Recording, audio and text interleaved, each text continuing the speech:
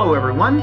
I'm Jamie Bricker, and welcome back to this week's edition of our ongoing weekly podcast series, Affective Leadership: Positivity Promotes Productivity.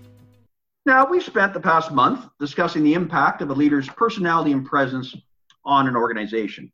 So for the next few weeks, we're going to really extend this conversation by exploring different aspects of effective communication in the workplace. Before we proceed, it's my pleasure to once again introduce my co-host, Jack Barkley. Thanks, Jamie. I'm really excited to be exploring and extending the conversation with you. And, effective leaders recognize that importance of strong communication connections within and across their organization. And wouldn't you agree? I really think that it all starts with that leader being able to reach out effectively to people. Oh, no question. No, Jack, I've got to kind of, you're starting us off on a really important kind of subtopic here. So just to kind of keep that rolling, why do you, in a nutshell, consider it so important for the affective leader to reach out and have better communication with staff? Well, I think if you're communicating and connecting positively and genuinely connecting with people, it helps build their confidence, and it helps build a network and strengthen that network of workers in the organization. It makes them feel valued. We've talked about it in the past, I think a little bit. And we look at it as I'm not trying to be cavalier by saying this, but it really is the leaders. It's an investment in people and positive relationships as you move forward in the organization. Well, Jack, when you say the word investment, it just kind of reminds me that it's so important for all leaders to keep in mind that investments, of course, involve both deposits and withdrawals. Yes. And I think what really separates affective leaders, in my opinion, is they recognize that, so that they're proactive. They put in the time and effort to make those deposits, those genuine, and I want to stress genuine, feel-good comments and recognition for someone's work well done and appreciation and so on, because they have a very clear understanding that down the road at certain times, there are going to be some withdrawals, from that relationship. And to keep that relationship with a positive balance, of course, we need deposits in place. Absolutely. And Jimmy, I really like your point. Well said, with the amount of time that it takes. So your example of recognition and noticing an employee, I think a lot of workers can certainly understand or pick up if you are quick and insincere about your comment or recognition, and that can be a withdrawal, and we don't want that. So it's certainly that time. What does that involve? It involves listening and sharing ideas and perspectives, and really that attention to detail in recognizing the employee and making connections with people. It helps them feel connected to the organization and really better about themselves. And don't you agree that we certainly think it's key in today's, anytime, but certainly in today's time, and that overall mental health and well-being of the employee is first and foremost. Oh, no question. I mean, what you're saying, Jack, is always important, but it's of paramount importance right now. And I think as we go into our 5 keys, I mean, the bottom line is all about establishing and maintaining a strong, and I call it like a strong communication loop, because it very much is very, it's very much alive, and it's just kind of endless and continuous and very fluid, and it really involves everyone at some point. Right. I like that idea of the loop, Jamie, for sure. So our first key when we want to talk about is that quality of communication. And you've alluded to the fact of how that takes time. But we want to be clear and concise in our communication with people in the organization. And we also want to avoid those misrepresentations and know that our communication is time sensitive. So that distance, if your distance, for example, between a recognition of some sort is weeks in between when the job was completed or what you're recognizing, that's not going to be too sincere. And I feel like we're stating the obvious with that, but that's just a little bit of an example there. Oh, no question. And those seemingly small examples, they can very quickly add up to a major disconnect, as you well know. And Jack, I think it's, and I know you and I have talked about this many times over the years ourselves, that like the leader is the final funnel. And by that, of course, we mean that they ultimately control the message and control the timing of the messages you're referring to and so on. So rather than just inundating people with an indiscriminate, massive information, it's important that the leader kind of picks and chooses as things are dispersed. That's so important, Jamie. And there's lots of ways, as you've noted, to do that. So whether it be the leader having the final edit or a check and balance mechanism in there, or that final draft across your table as the leader, it's really that ultimate content is the accountability of the whole organization. And that to us, I think as leaders, we want to be accountable and show the group that you are being accountable with that. And boy, you can't help but think that so many challenges in our experience, I think we'd agree, that stem from that mistimed or miscommunicated piece of information. Well, Jack, when you say the miscommunication, I look at it as kind of like the old math teacher in me looks at it as two kind of very different equations, which ultimately, equate to the same answer. And by that, I mean, you can, as a leader, or, anyone within the organization really, but the emphasis here is really on the importance of the leader not doing this, but we can inadvertently disperse incorrect information and do it in a very clear manner. But that, of course, can lead to miscommunication. On the other hand, you can send out pinpoint accurate information, but in kind of a muddled, foggy manner, which, of course, also leads to miscommunication. So I think it's got to be, obviously, a combination of accurate information and very clearly stated and shared with people. So true, Jamie. I'm glad you clarified that for sure. And part of that, of course, ties into our next key, where it's intent versus impact. And if things are clear, then those two terms tend to align. But the sender of the information, their intent, if things get muddled and so on, they may be vastly different than the recipient's, impact. And I think it's important, Jack, to let our listeners know that intent and impact is going to be the entire focus of our next podcast. And today we're just going to go into it kind of a fairly brief overview. But it's all, of course, all about really, of course, the sender's message versus the receiver's reception of the message.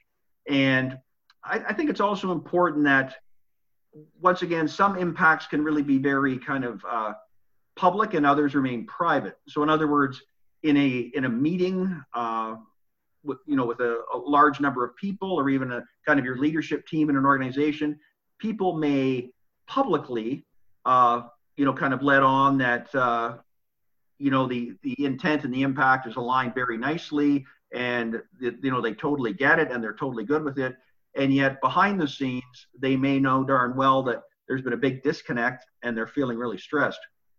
Well, Jamie, that example makes me think of that iceberg analogy where you communicate with people, and that impact can rest so much on, you see 10% of it above the water or in person with the people in the organization. But like you say, the disconnect or other things going on that day, or things you don't see or don't know, are all beneath the surface, and you have to be aware of that.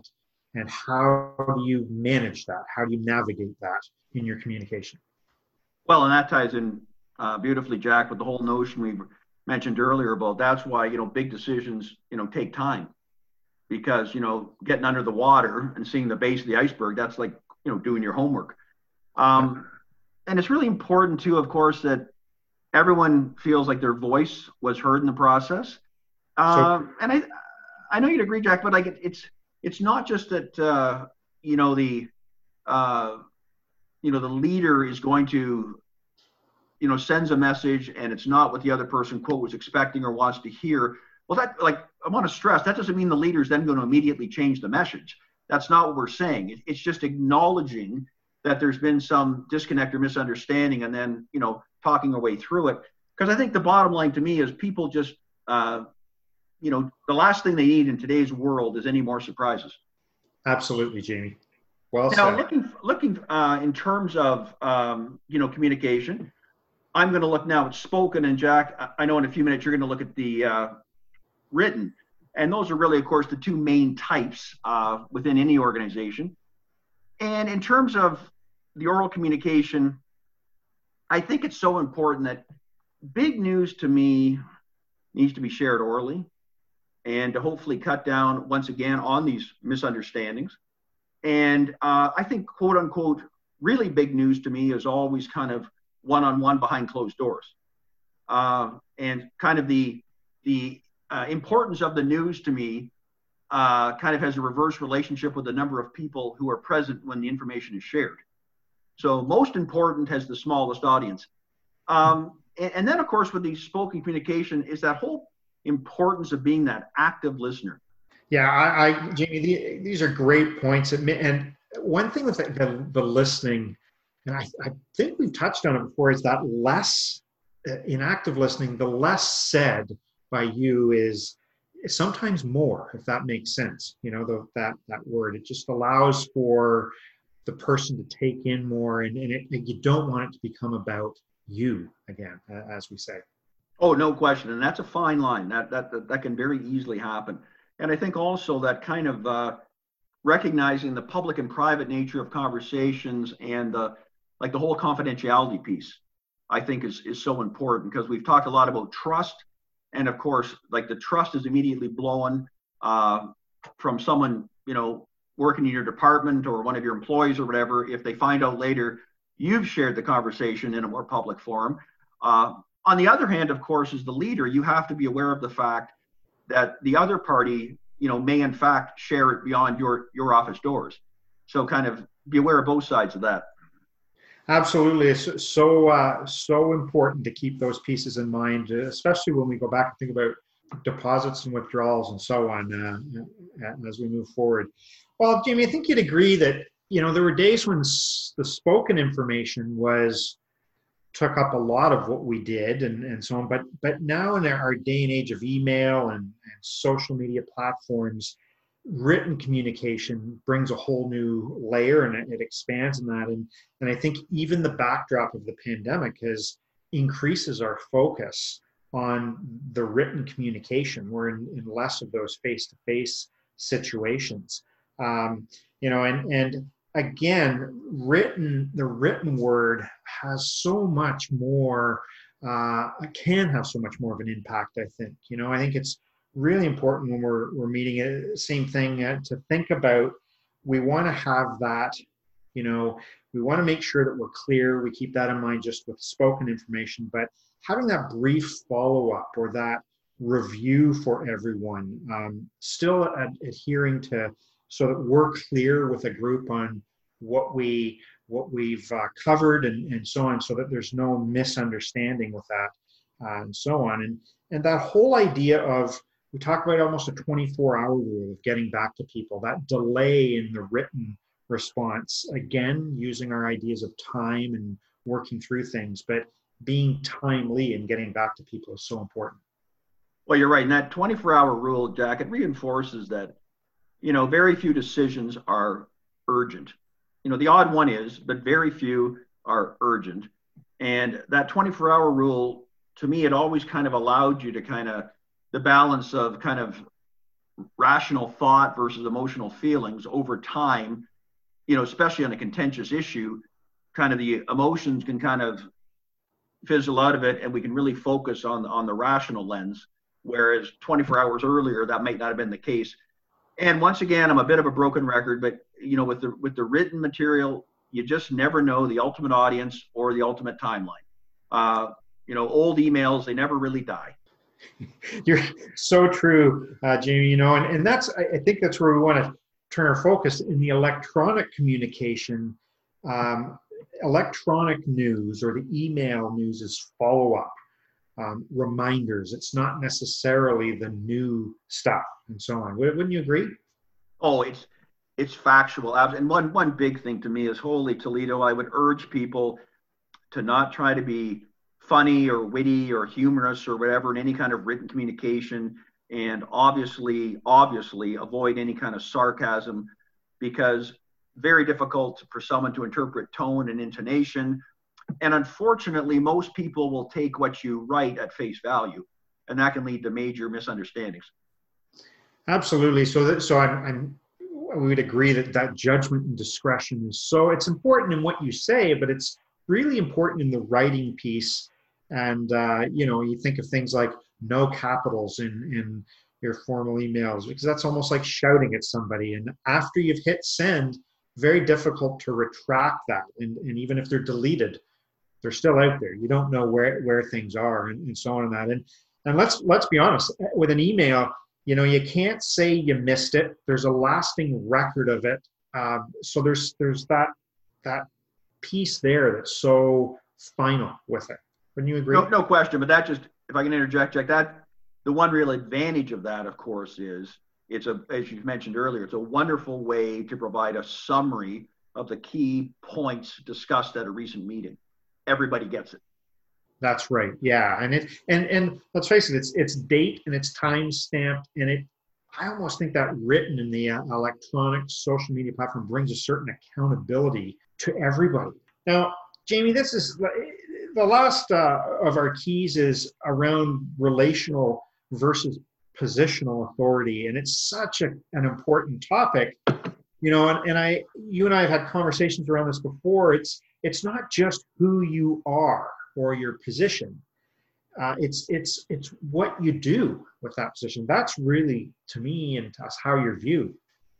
Well, I couldn't agree more, Jack. I mean, the bottom line is we want people to do things because they want to do it, not because they, quote, feel they have to do it.